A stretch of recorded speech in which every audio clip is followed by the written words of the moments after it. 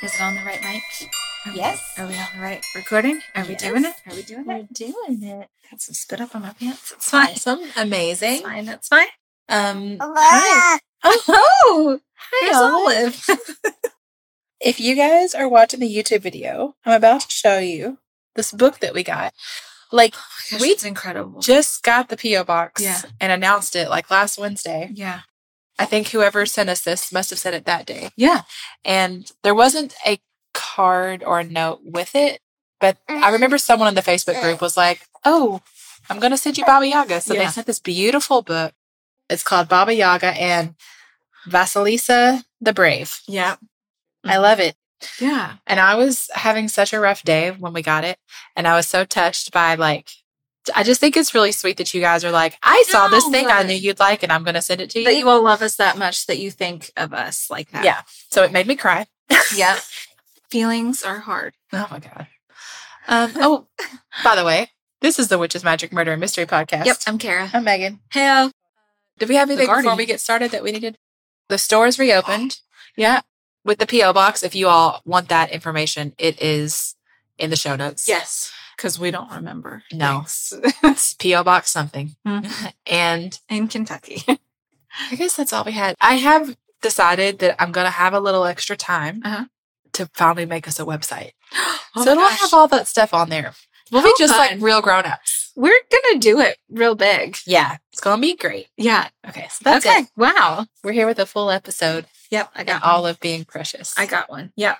Okay. So for the longest time, I have been intrigued by deathbed confessions. Mm-hmm. And so I pulled you can go to Reddit or Yahoo and it'll just be like anonymous deathbed confessions. Like, oh, my great aunt said this, or, oh, I worked at a nursing home. And it said this. Well, this is actual like police investigator type stuff. Oh, cool. Yeah. So we probably just have to disclaimer that this we don't is know. Just stuff I pulled from articles. We don't know what's true. Yeah, we don't know the people. This is just what's publicly available. And we're just reading from the news articles. Mm-hmm. Mm-hmm. Okay, so first I've got Alice Mock. 1986, 76-year-old Alice Mock out of Delaware. Real sick, getting ready to pass away. Mm-hmm. Had a deathbed confession. Mm-hmm. Asked her neighbor to come over.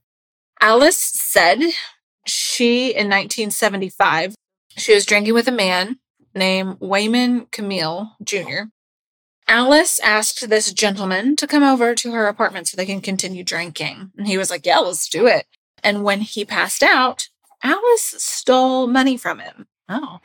But then she was like, oh my gosh, if he wakes up and sees that the money's gone, he's going to know that I'm the one that took it.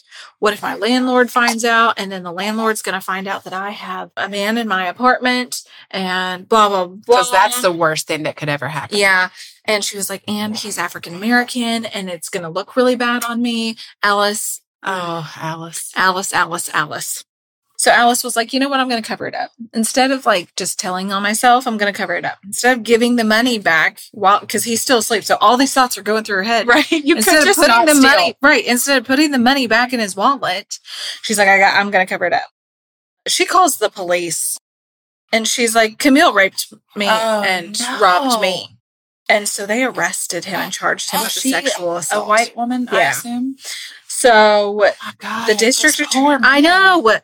Listen, it gets worse. The district attorney gave him a choice. Go to trial, risk getting 45 years in prison, or plead guilty and get 15. And he was like, if I have no other option, I'm going to plead guilty even though I didn't do it.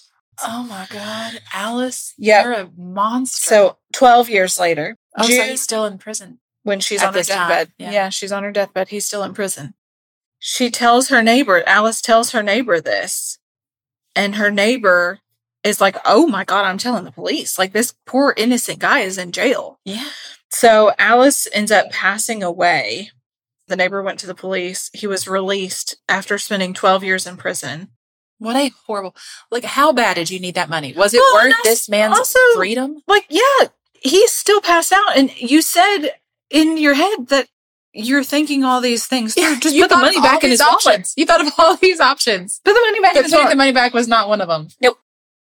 You ruined his life. How did she live with herself? Yeah. Oh, people.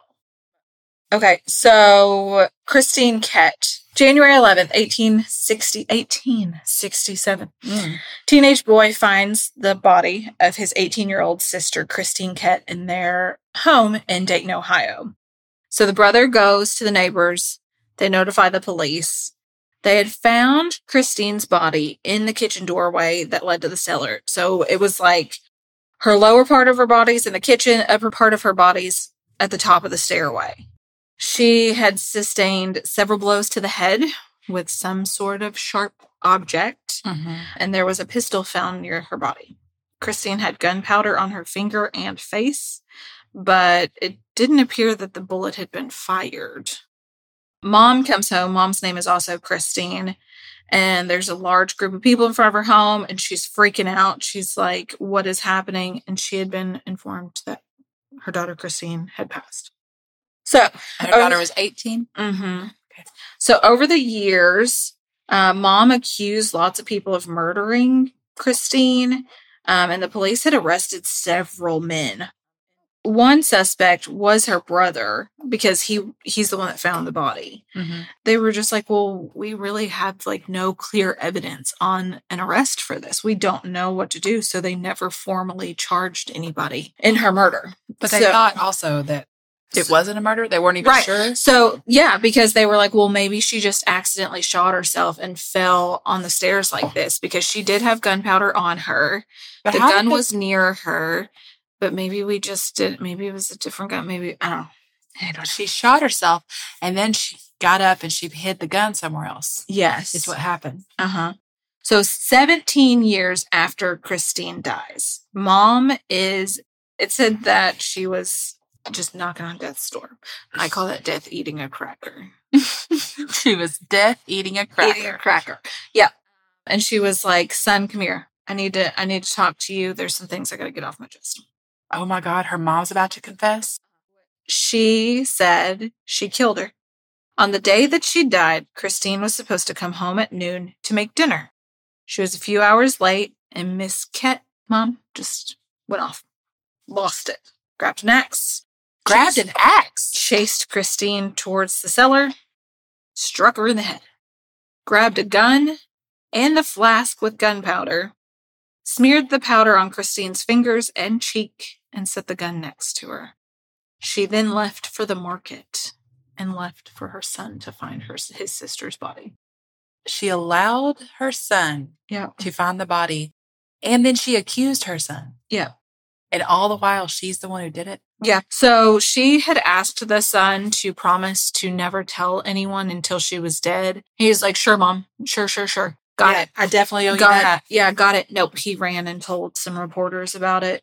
And then... Wait, he told reporters first? Yeah, he sure did. Seems like he should talk to the police. Sure did. Sir. Of course, we're talking about what? Not even 1900 yet. Yeah. Mom passed away after suffering a stroke a couple hours later after telling him. Wow. Then I've got a David Lee Wilson, September 10th, 1994, gang-related shooting outside of a party in Tulsa, Oklahoma. Several people at the party were members of a gang. A 19-year-old Karen Summers, mother of a 4-month-old baby, was killed in the shooting. People flee the scene. A few days later, people are interviewing a Michael Lee Wilson, who was a member of the Bloods, 3 days before the shooting that killed Summers. He had been shot in the leg by a Crip. He owned a car that was similar to the one that was escaping the scene. And he was just like, I don't have a motive here. I don't know what's going on. I do have a car similar. And they're like, okay, we're not going to arrest you. It's fine. They arrested two 17-year-old boys. 2 eyewitnesses said these boys were at the scene when the girl was shot. There's no physical evidence that these two 17-year-olds were the ones that shot her. They sentenced both to life plus an additional 170 years in prison. Meanwhile, Michael Lee Wilson was arrested for beating a convenience store clerk to death with a baseball bat in February 1995. And then he was sentenced to death. So 2 days before he's executed in January of 2014, he was doing an interview with the Oklahoma Innocence Project, and he confessed to being involved in the shooting that killed Karen, and that the two people who were sentenced to life plus 170 additional years had nothing to do with it. Wow. Yeah. These deathbed confessions, man. I just don't understand. I would think that having this kind of secret would weigh you down so much that the opportunity to tell it would be such a weight off you. Yeah. Even if it means you end up having to pay for whatever you did. Yeah. It still seems like that would be less than the weight of the secret. Right. You know? Right. Mm. I don't know. Okay, so then we've got a Geraldine Kelly. Geraldine and John Kelly were like lovers from day one of their lives, pretty much. They met as kids. From day one of their lives. Day one. The second they were born, they were placed together in the nursery, and they were like instant attraction. You're my soulmates forever. And if you're a bird, I'm a bird. Thanks, Notebook. God, what do you want? It's not that simple. I can quote Notebook forever. Yeah, I don't know what you're talking about. They met in Massachusetts, married super young, and they had a daughter in 1970. Following year, they have a son. In 1981, Geraldine and John were at a wedding, and John got super toasty. Toasty pants. Wasted pants.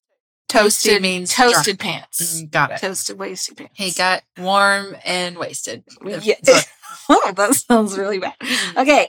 He wet himself. That's what we're saying. I bet he probably Allegedly. did. Allegedly. Okay, so he drank way too much and got into a fight with 3 other people. This fight resulted in the death of John's brother-in-law. He was terrified that he was going to be charged with this death because, well, why wouldn't you be? Of course. You committed a crime. Exactly. So then you have to pay for it. But instead he said, hey, family, we're moving out west. Oh. Kara. Yes, Megan. I have been seeing all over TikTok these hair straighteners. Ever since I got my hair cut, I still feel like I'm learning how to do my hair all over again. Let me tell you, I have found one that works really well. It's from Tymo, Tymo. Yes. And it is the company for getting the best type of straightener for everything your hair could possibly need. It's all over social media right now with products from $59.99 to top-of-the-line straighteners. Each of their products are built to last and have so many options for whatever your hair needs are. So Kara and I received a couple of the products. Oh my gosh, got a so exciting and a blow dryer. Yeah. So I'm going to talk about the straightener because that's the one that I have used. It has a cordless design, which makes it so handy. You traveled with it. Yes. So it's great for getting a good hair reset on the go because it's so portable and convenient. It's called the Porta. It has this 3D comb design, which is enhanced by cutting-edge MCH and ionic technology. So you brush it through your hair, it straightens as it goes, and it pushes against this ceramic plate that gives a frictionless glide that promises to curb frizz by 50%. And I've totally seen that because my hair gets frizzy, and this just really smooths it out. I really loved it. Okay, so I got the Air Hype. I'm obsessed with it. I have just like naturally curly, wavy hair. So it was a huge game changer for me. It dries your hair in half the normal time and it keeps your hair safe and shiny, which I noticed immediately. I didn't even need to straighten it afterwards. And usually I do because usually I have all those wild like curls left over. Yeah. The wind power on this thing is intense. It's wild. Like I turned it up. I was like, let's play with these buttons. Okay. So it has 3 magnetic styling attachments. They're all amazing. You know how some blow dryers you get are like if you go to a hotel and there's a diffuser and you're like, oh my gosh, this is like tearing my hair to pieces and it's going to be so tangled. Not with this one. Nice. And it's magnetic. So it's great. So right now, you guys, our listeners can get 30% off their first order at tymobeauty.com. TYMObeauty.com. Using the code WMM30. So that's just 2 M's. You guys know our codes usually have 3, so just keep that in mind. So with so many great products to choose from, now's the time to upgrade your styling and curling kit. So go to TYMObeauty.com and use the code WMM30 for 30% off your first purchase. Goodbye. Goodbye. So he takes his family to California and they get jobs at a motel. John continued to be an alcoholic and they fought constantly. Their kids moved out in 1989 and became estranged from their parents. Didn't want to talk to them ever again because they were so grouchy. In 1992, Geraldine called her kids and said, John's dead. He's been struck by a car. He was out of town. She also told the owner of the motel similar situation happened, and she stayed working there for a long time. And then she moves back to Somerville in 1998. So November 1998, Geraldine's real sick. She had breast cancer. She's on her deathbed, and her daughter decides to go see her. Geraldine's like, oh, hey, by the way, remember when I said John got hit by a car? That was me. I didn't hit him with a car. I shot him. She said he was real abusive, so she shot him and killed him. The body's in a freezer in a storage locker. And it's not a storage locker in California. I took his body to Somerville. So it was like at her house? Yeah. She had the freezer with the dead body of her husband inside shipped across the country with her. I guess you would have to, right? You wouldn't leave it for somebody else to find. Right, exactly. So she's just moving it around with her. After Geraldine died, because her daughter was just like, I don't know if this is true or not. Like, this is really weird. Wouldn't you just immediately go look at the freezer, though? Right, exactly. She told the police about it, and they did find the skeletal remains in the freezer. He had been shot once in the back of the head. Wonder why they were skeletal. And they found the murder weapon in Geraldine's possessions. But I mean, she said, you can't pin this on her, so now you know. And they were estranged, and it sounds like, I mean, murder's never okay. Don't murder people. But I understand when someone's abusive. Mm-hmm. Maybe she had to protect herself, and it was her only freedom. Yep. I've heard about this. I'm getting off topic for a second, but I've heard about cases like this where an abused person will murder their abuser. This was a case I've heard about where a son who had basically been kidnapped by his dad and taken away, and then also like wasn't allowed to go to school and had a pretty sheltered life because his dad was super abusive, and also he basically just took his son so his mother couldn't have him because he was a jerk. Years and years and years later, this son ended up shooting his dad. The prosecutor who went after the son made this argument that was like, you weren't being attacked in the moment. So like, it's not self-defense. It's not justified. And it was such a tricky thing because I'm like, yeah, but you're talking about months, or I mean, in his case, years and years and years of abuse. Yeah. Just because he wasn't physically being threatened in that moment, you're not going to he took his opportunity. Right.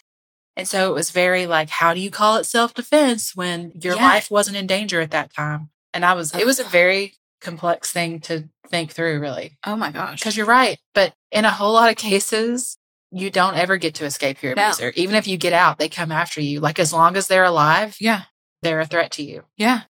In a situation like that, I just wonder. I mean, obviously we don't have all the details of what happened there, but it seems like, again, murder's not okay. Don't do it. I'm not endorsing murder, but also do whatever you got to do to be safe. Allegedly. Kara and Olive have nothing to do with that sentiment, okay? It's just me. I'm the only one responsible. Okay, well, Kara's going to jail with me. I can't leave you. Olive agrees. She's got to go with us. She's breastfed. Kara just said, I can't leave you. I'll totally go to prison. Okay, so next we've got James Brewer.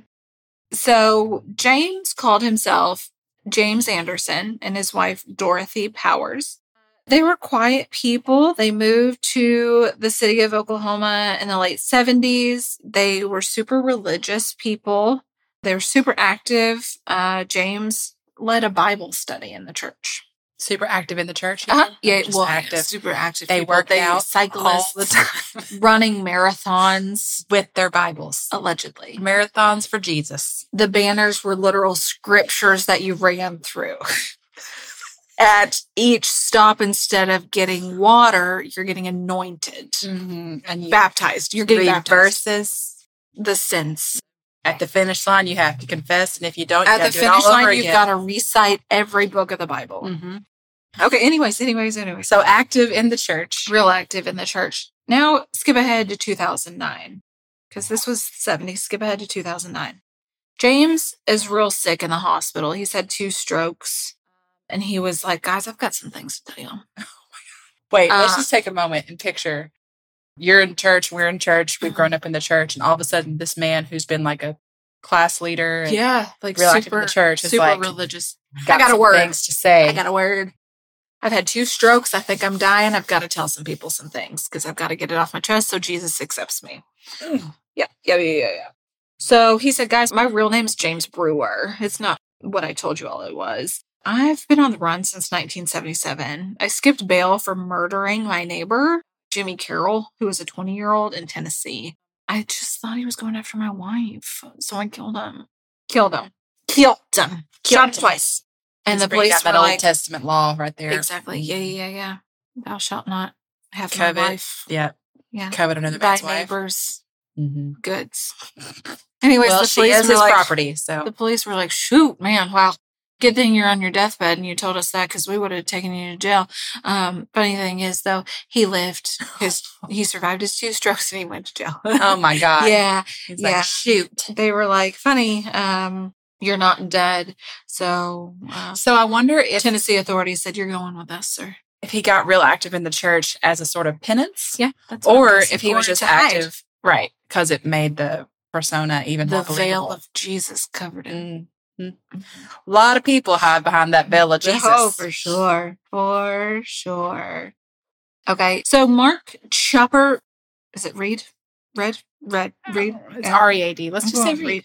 Was a notorious figure in the Australian underground. Became super famous for his semi-autobiographical books. How to Shoot Friends and Influence People. How to Shoot Friends. Influence people. Okay. There's a 2000 in the year of 2000. Not a 2000-year-old. Yeah. Amen. This is a real religious This is the most religious episode we've ever had. Or blasphemous. I don't know. Australian film Chopper. So Mark spent 23 years in jail for a variety of crimes, from assault to armed robbery. And they thought that he had been involved in several murders. Mm-hmm. So he was dying of liver cancer in October 2013, and he was doing an interview with 60 Minutes. And he was like, oh, hey, guys, by the way, I'm dying. So I killed 4 people. Oh. And wow. they were like, they couldn't have been too surprised. Yeah. He was like, yeah, there's 3 shootings, and I hung a child killer in my jail cell. Well, in jail. And they were like, okay, well, how do you feel about doing this? Like, I guess you're dying, like you're trying to confess to us. Like, how does that make you feel? And he's like, I don't have any remorse. I don't feel bad for it.